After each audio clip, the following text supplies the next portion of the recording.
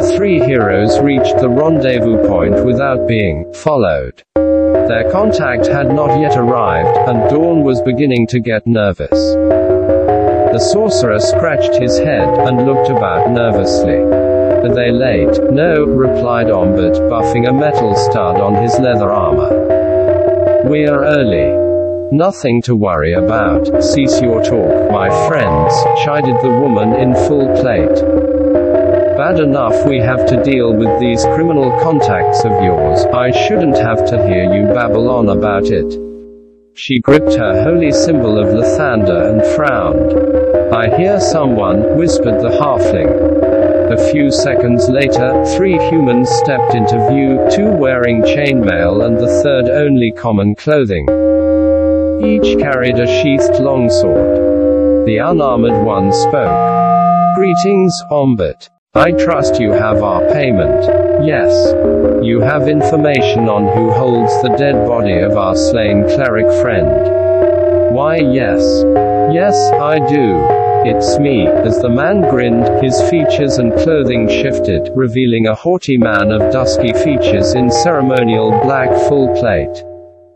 "Malark!" exclaimed the paladin, drawing her sunblade.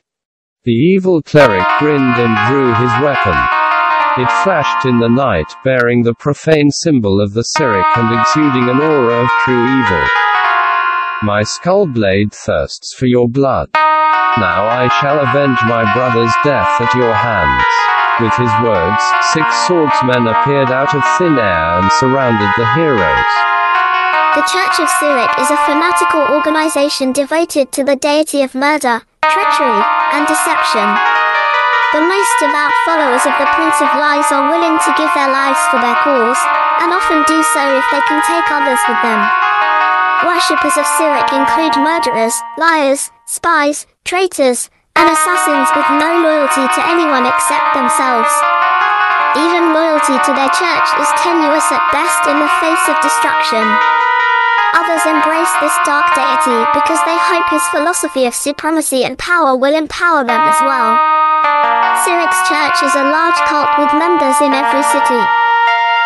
Because it is by and large a chaotic organization, its members often act independently or in small groups with little or no knowledge of each other, making the church very hard to combat.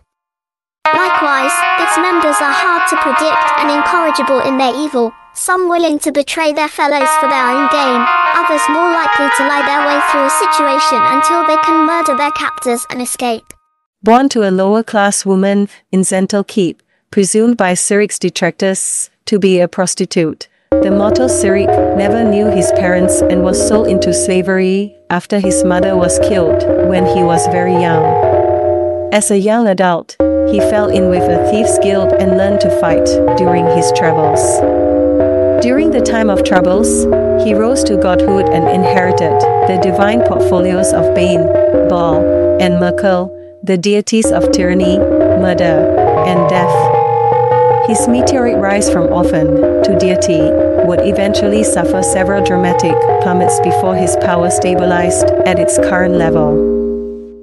Through divine events he himself orchestrated, Cyric lost the portfolio of tyranny to Svim, much of Merkel's portfolio to Colamber, and caused the destruction of Zental Keep, at that time one of the largest concentrations of his own worshippers. This weakened his power and the authority of his church.